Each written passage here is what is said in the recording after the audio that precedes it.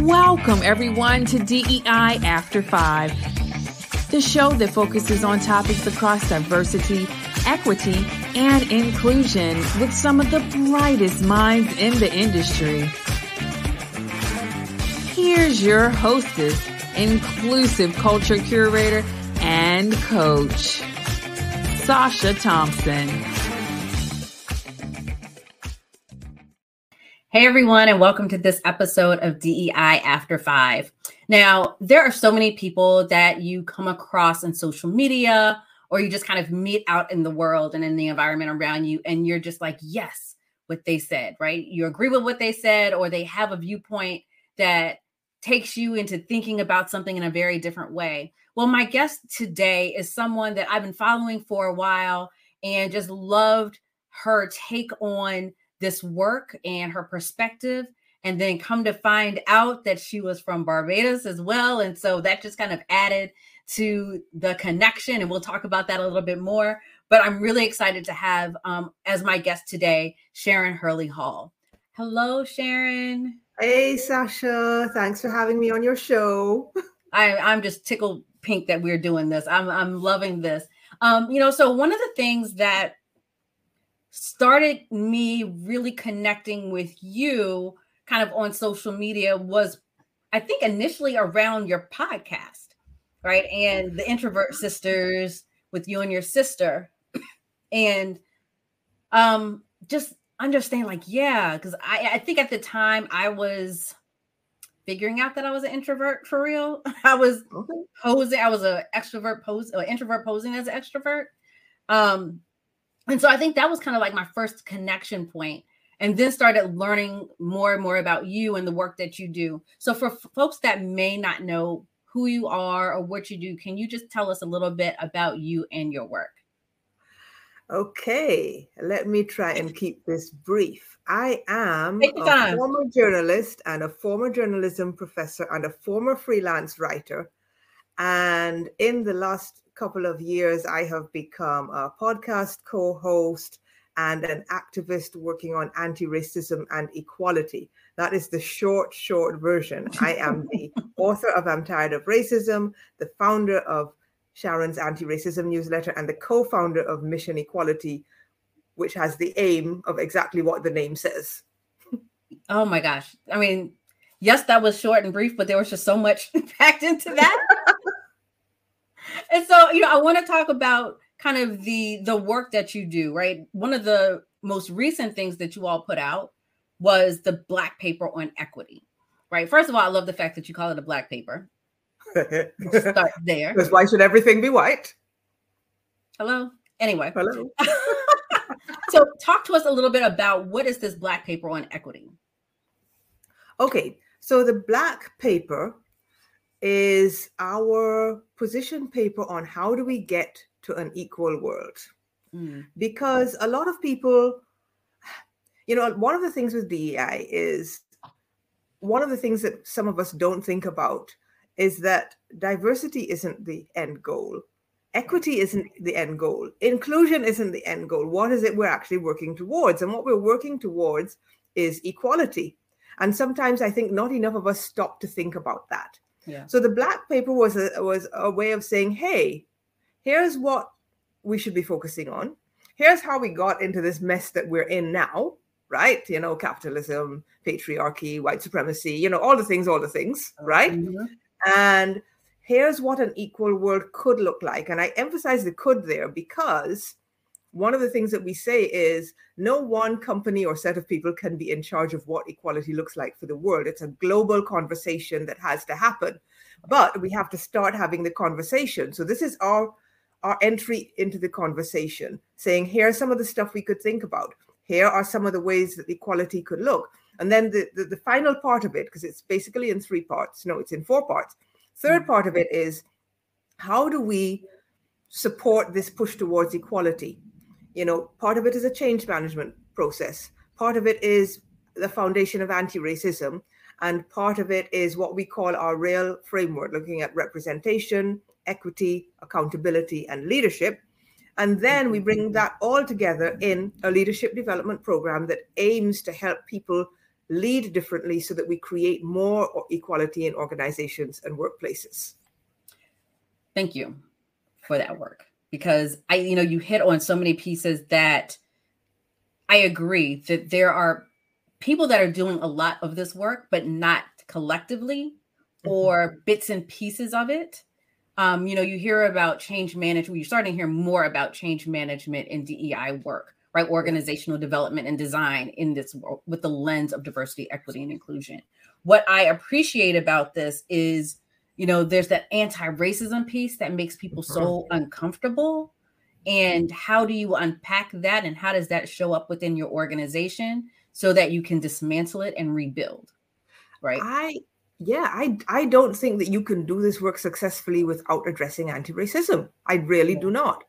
We believe that is foundational. In fact, the first policy that we created when we set up our company, which we use as a case study for how equality could work in a company, the first policy we wrote was the anti-racism policy.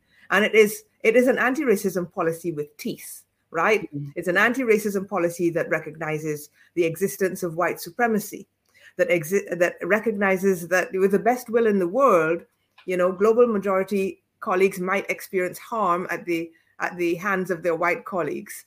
It recognizes the need for education. It recognizes the need to believe Black people. And it says, okay, you're going to be accountable. It doesn't mean that we're throwing you out of the company unless you're, going around calling people the N-word. But, we will be discussing what's going on here. We will be saying, here's how you can educate yourself. And we will be saying, okay, we got to do better. Right? Yeah. And I think that that's so critical in this conversation, because for so recently it's been this, and I hate the phrase cancel culture, but someone messes up and it's like we totally dismiss them. We want to cut them off, and we miss the opportunity to educate and to help provide information and give exposure to things or people or places that they may not have had exposure to, that may change their worldview, right? Yes. Cancel culture. I agree with you partly, and I disagree with you partly, Sasha, because I think the accountability piece is key. Absolutely. I think there are some people that you might have to cancel just because they refuse to be accountable. Right. But I also think that where people show that they are willing to learn and grow and progress, then there's an opportunity there. So I agree with you on that piece. Right. No, and I agree with that. I can agree with that. If people are not willing to learn, yes, like you can't keep them around. But I want to give them the opportunity to say, I'm willing to learn or I don't want to learn before we dismiss them. Yeah. Okay. Because I think that there are some folks that just don't know. And ignorance is bliss. And so in their own world, like they want to stay in that ignorant state. And it's one of those things you can't unring a bell. Like once you know, okay, now you can't say you don't know. Now, how you move forward is up to you. And you may get canceled because of how you move forward. But so, one of the things, for example, that we make available to our white colleagues is to participate in our anti-racism education sessions. So we have our Anti-Racist Leaders Association, and we meet twice a month, once for education, and the other is a Q&A, a place where people can come and ask questions. And I've seen people make tremendous strides in their own growth by just having that space and being able to say, okay, I can come and I can ask some questions. Nobody's going to beat me up. People have made themselves available, and then they can go out and do better. And I see that results in white people who are more confident in their anti-racism stance, who are more confident identifying bias and bigotry when they see it online or in their organizations, and begin to feel more confident in what they can do about it. So I think creating those spaces for those conversations is so important as part of the work. Absolutely. And I think what's key to what you just said, right, it's moving from awareness to action, right? Now that you're aware, what can you do about it? What will you do about it? Because you can't put it on the global majority. No. I'm all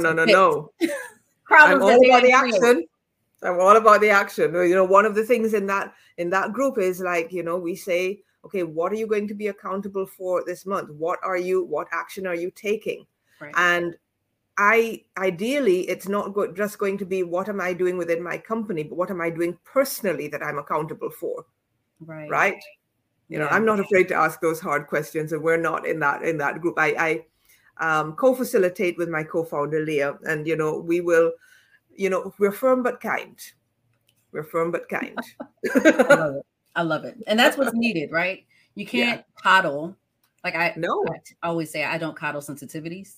Like I'm the wrong person for that, but I will help you get through it, right? And I will push you in that vein. So, you know, as I'm talking to you and I'm thinking through this, what are probably some, or if you could name like one or two things that make organizations anti-racist that they may not even realize let me back that up. What are one or two things that an organization may not realize makes them racist that they can shift to become more anti-racist, if that makes sense? Well, in a lot of cases, the signs are subtle in a sense. They're not necessarily subtle to the people experiencing them. Let me be clear, right? But you might find, for example, that the global majority people are not progressing in your company and are leaving and getting better jobs elsewhere because somehow that progression has been blocked within the company. Somehow they're not getting the support or the mentoring. They're not being tapped for those positions, right? That's one very clear sign that something is wrong. If people are leaving rather than talking to you about the problem, then that's a problem, right? Right. Then you have to look at your policies. You have to look at the subtle things like, what do you consider showing up professionally? And does that have a different look depending on the person that you're dealing with? Right. Because often it's not just about what's written down, it's about what's applied.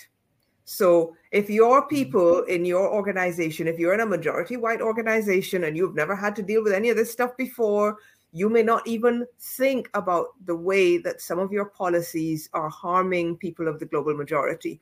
You might not even think about how the way you're relating to them in certain contexts is harming them.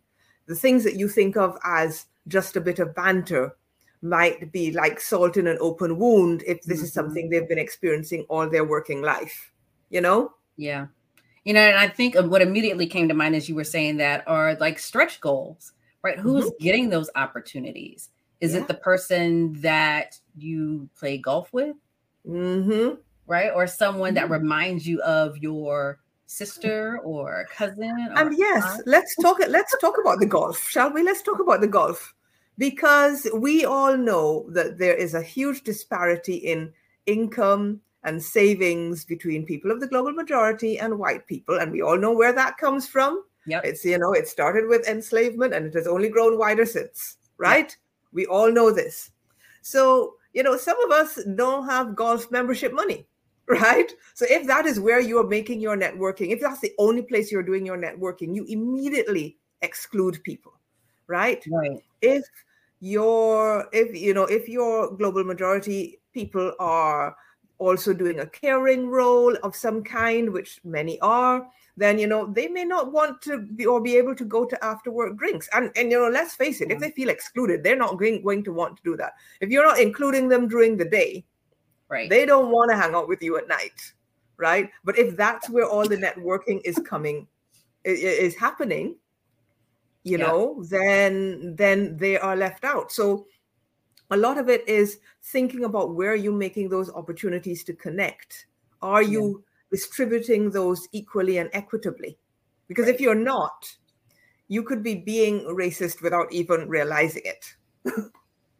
Yeah. And, you know, again, it goes back to this, you know, oh, I feel comfortable with, you know, oh, they remind me of. And how do you start to unpack what that really looks like and means? Like, why do they remind you of this person, right? There's a comfort level there. Why? Because it's familiar. Well, what happens when you don't have anything in common with the person that's reporting to you? Yeah. You're not as comfortable. You're not as familiar. And so do you give the same opportunities? Exactly. How that plays out. Because we know that generally does not happen. And, you know, that's kind of what needs to happen. And so in our company, we're very intentionally global majority led. and we have built equality and a very flat a very flat approach, right? So everybody is a leader of their particular area of expertise, and so they get to lead that. And then, we work as a team for things. We have our team chat. We're a small team still, right? But we know that this works, and we know that it can work. And sometimes it's also about what's the culture inside your company, and does it discriminate against people who are carers, who have children, who have illnesses, hidden disabilities, all those things. You need to think about all of those things, right? It's not just about the person that is visibly other, right? Because they're the people that are invisibly othered as well. No, absolutely. And then, again, just even terminology that we use, because when you think of hierarchies, right, how that came about was based in a very Eurocentric, way of thinking and processing, and it moved into kind of corporate spaces and organizations. And so how do you, to your point, level the playing field so that there isn't hierarchy? Everyone feels valued, seen, heard, connected. Like, that's what this work really is all about. And it's not to say that there shouldn't be titles or positions to some degree, but how do you do so in a way that makes sense, where there's still equity centered? So it's very difficult. It's not a very easy thing to unpack. Though I would say, I admit that we're small and new, which gives us the chance to be agile. We've done away with C-suite titles. Leah and I are the co-founders, and then she's the strategy lead. I'm the equality lead. We have a mind body wellness lead, sustainability lead, and an education lead, right? And so that's how we're approaching it. Of course, as the co-founders, we have a slightly added level of responsibility.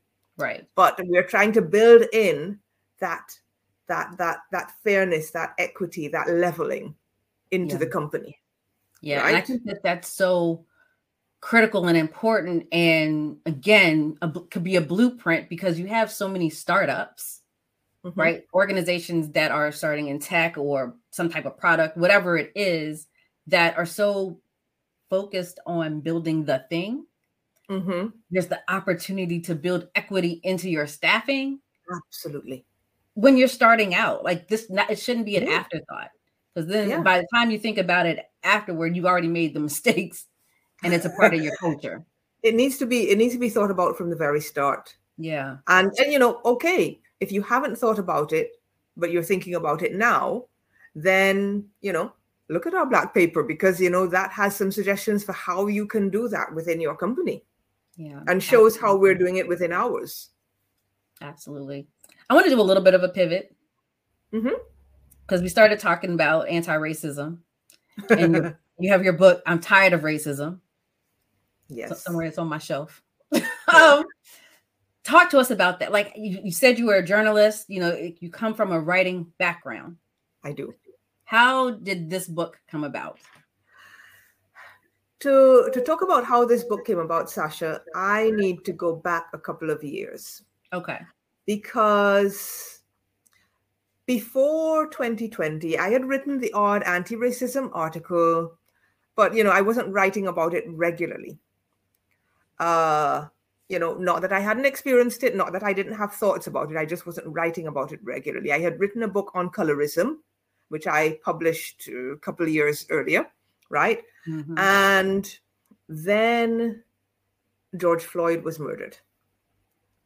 And it felt like all the racism that I and my family and generations and ancestors had experienced had suddenly come to a head. I know a lot of people felt that way, right? Yeah. And I'm a writer. So I wrote an essay called I'm Tired of Racism, because it was just heartfelt. It was an outpouring of the pain, right?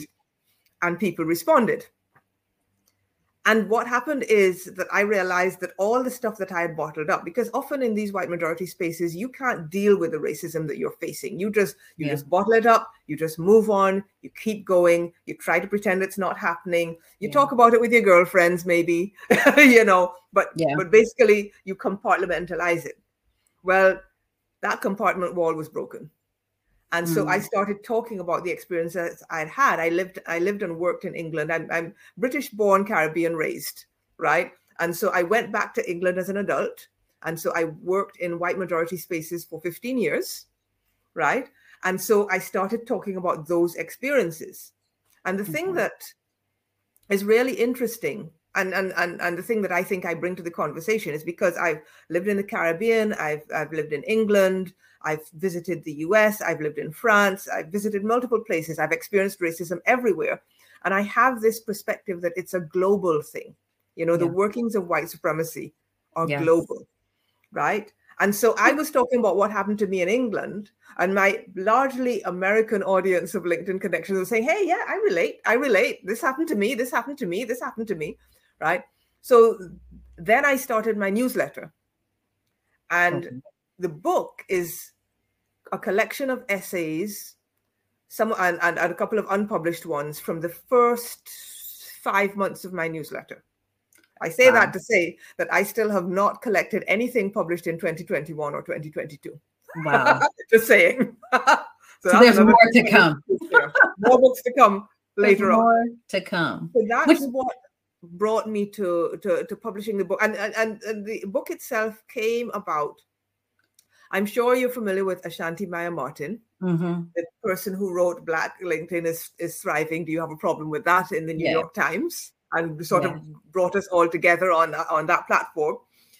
And she said to me, we were having a conversation, she says, you know, I love your newsletter, but my email inbox is full. I would just love it if I could get everything in a book. I said, you know what? There'll be other people who feel like you. Let me make a book. And so that was how that came into being. And, you know, it took a while because of setbacks here and there. I self-published. But yes, in the end, the hardback came out. Hardback and Kindle came out in October. The paperback is just out this month, and I'm working on an audiobook next. Wonderful. You know, it's one of those things. And we had the pleasure of meeting face to face in January, and so. I have the book, and it's I keep picking it up. It's upstairs in my bedroom because I'm like, oh, I need to read this because I like to read at night. But then I'm like, I need the mind space because I know I'm gonna get pissed. Like I know, yes, I know me, right? So I know I'm gonna get angry. So I'm like, maybe this isn't the book to read at night. So I'm trying to figure out, okay, I'm gonna read it. So I've blocked out some time to start reading it during the morning to inspire my day. And one of the things that I think you will relate to, particularly Sasha, you know, as we both have this Barbadian connection, is that I do also tackle some of the issues that happen in Barbados, the post-colonial setting, because we know there's stuff to unpack there, right? Yeah, I've been having conversations, you know, recently about this, and you and I spoke about this. The question that came up, and this is actually going to be something I really want to dive deep into, is how do you identify yourself as a Caribbean person without colonization? Like, what did we lose as a people with the impact of colonization? Because I think of the indigenous people of those islands that were just non-existent, and the culture. And so the culture that we know has been colonized. Yes. And so, like, what would we be if there was no colonization? And just child. That is such a good question. And you know, Sasha, I had a moment. I was visiting Trinidad a few years ago, and I met the chief of the Taino people there, who, you know, there's still some descendants. Yes. And his name was Miguel something. And so I felt a little bit sad. Yeah. Because, you know, the people were still there, but, you know, some of the culture was still there, but some of it had also been lost. Yeah. Right. And I think this is the case in the few pockets where you still have indigenous people remaining in the Caribbean, because there aren't that many. No. Right. Or there aren't that many that you are aware of. Right. You know. Because I know. I'm sorry. Go ahead. No. And then, that question about what was lost. And so that was what was lost for the indigenous inhabitants. And then what was lost for us as descendants of enslaved African people. And one of the things I often think about, and I was talking to somebody about, you do your family history, and that is like quite often for descendants of enslaved people, you get to a dead end, right? You get to a dead end, which is okay. Nobody was tracking this. These people were not given last names. They were, they were chattel. You don't know where that connection is. Right. You can, DNA helps you find a location that your ancestors were probably from. But you can't necessarily, most people can't get much closer than that. And, that saddens me. And again, we've talked about this and family trees, and it's a rabbit hole, right? First of all, it's a rabbit hole that you could go down. But my mother's from St. Vincent. And though I can go wide, because there were some folks that had just had a whole lot of kids, I can go wide with some of that. But then when I go back 4, 5, 6 generations, I'm trying to figure out, how did they get to St. Vincent? And then I'm looking at who are the indigenous people of St. Vincent. And I did a little research actually earlier this week that talked about there were a couple of slave ships that crashed. They were on their way to Barbados, as a matter of fact. And the survivors ended up in St. Vincent and created I want to say it's Garifuna. Oh, Garifuna. Yes. So that's how the Garifuna, the indigenous and African. And so St. Vincent became one of the free populations of Black people in the Caribbean. And this was like the 1500s. And then, of course, Garifuna were killed off for the most part. But again, there's so much of this history that's lost. It is. And it just really causes me to wonder, again, as we do diversity, equity, and inclusion work, and we talk about anti-racism, and we talk about how do we decolonize this work.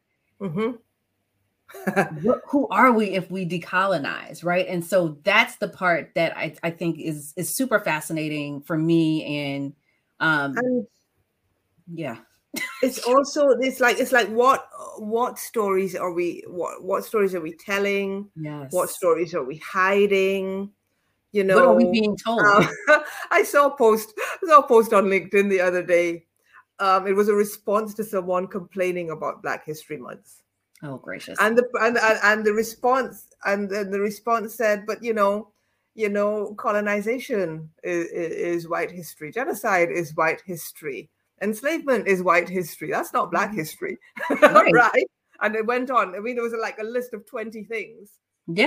That were enacted on people of color by European Americans. Right. Absolutely. Yeah, let's talk about it. Like, it's like, you might not like what comes up, but it's the truth. It's the truth in all of this. So Sharon, I do want to do a little bit of a pivot because, I started talking about when I'm going to read your book because I got to get my mind right. Because this work is difficult. Like, there are times and there are days where, I think it was, what day was that? Monday of this week? Earlier this week, where I was like, I don't feel like doing anything because mentally I was drained, right? I wasn't quite at that point of burnout, but realized I need a mental health day just to kind of get back into things. And so what do you do to fill your cup? Like, how do you take care of yourself as you're, pushing your book and you're doing your newsletter and doing all the other work that you're doing? How do you do that? What do you do? Sometimes you just need to take a break. Sometimes you do. And, that break could look like a number of things. Sometimes that break looks like lying by a window, reading a trashy novel and letting the breeze blow over my face, right? Sometimes that looks like lunch with a girlfriend. Sometimes that looks like, the healing power of the sea. I mean, Barbados has beautiful beaches, as you know. Don't even get me started about heading down to Browns Beach can be just the tonic that you need, right? When you've had a day like that. Yes. You know, and sometimes it's as simple as giving yourself permission to stop and regroup for a little while, you know, because again, hustling in this way is white supremacy culture. Yeah. Right. It is. And so that is another thing that we have outlawed in our company. Right. We have generally a no rush culture. We know when the deadlines are, but we try to leave people plenty of space so nothing has to be last minute. Right. And if something comes up, you know, if you're unwell, you know, your health and well-being takes priority. I love it. Always. I love it. I love it. And yes, the healing power of the sea. Yes. It's just, for anybody that's watching or listening, just, yeah. It's amazing. It's amazing. It's amazing. It is absolutely amazing. I can guarantee there have been times where I would be sick as a dog. I would get there, get in the water for a good 2-3 minutes, and then you could feel like, okay, the cares just wash away, right? Ooh, it just goes It's just away. amazing. I'll be back soon. Sharon, thank you so much for joining us. If people wanted to connect with you, follow you, where can they find you? They can find me on LinkedIn. They can find me on Mission Equality. They can subscribe to my newsletter, and that's antiracismnewsletter.com. And they can buy my book, of course. Yes. Buy the book. Sharon, Thank you so much for this. I mean, we could have gone on. I don't want to unpack the whole colonization in the Caribbean piece, because there's just so much more we can talk about in that. But thank you so much for being a part of this conversation today and joining us. Truly appreciate it. And thank you, everyone, for tuning in to this episode of DEI After 5. As always, you can find us every Tuesday at 5:15 p.m. Eastern on YouTube or on your favorite podcast platform. Be sure to subscribe. And until next time, have a good one.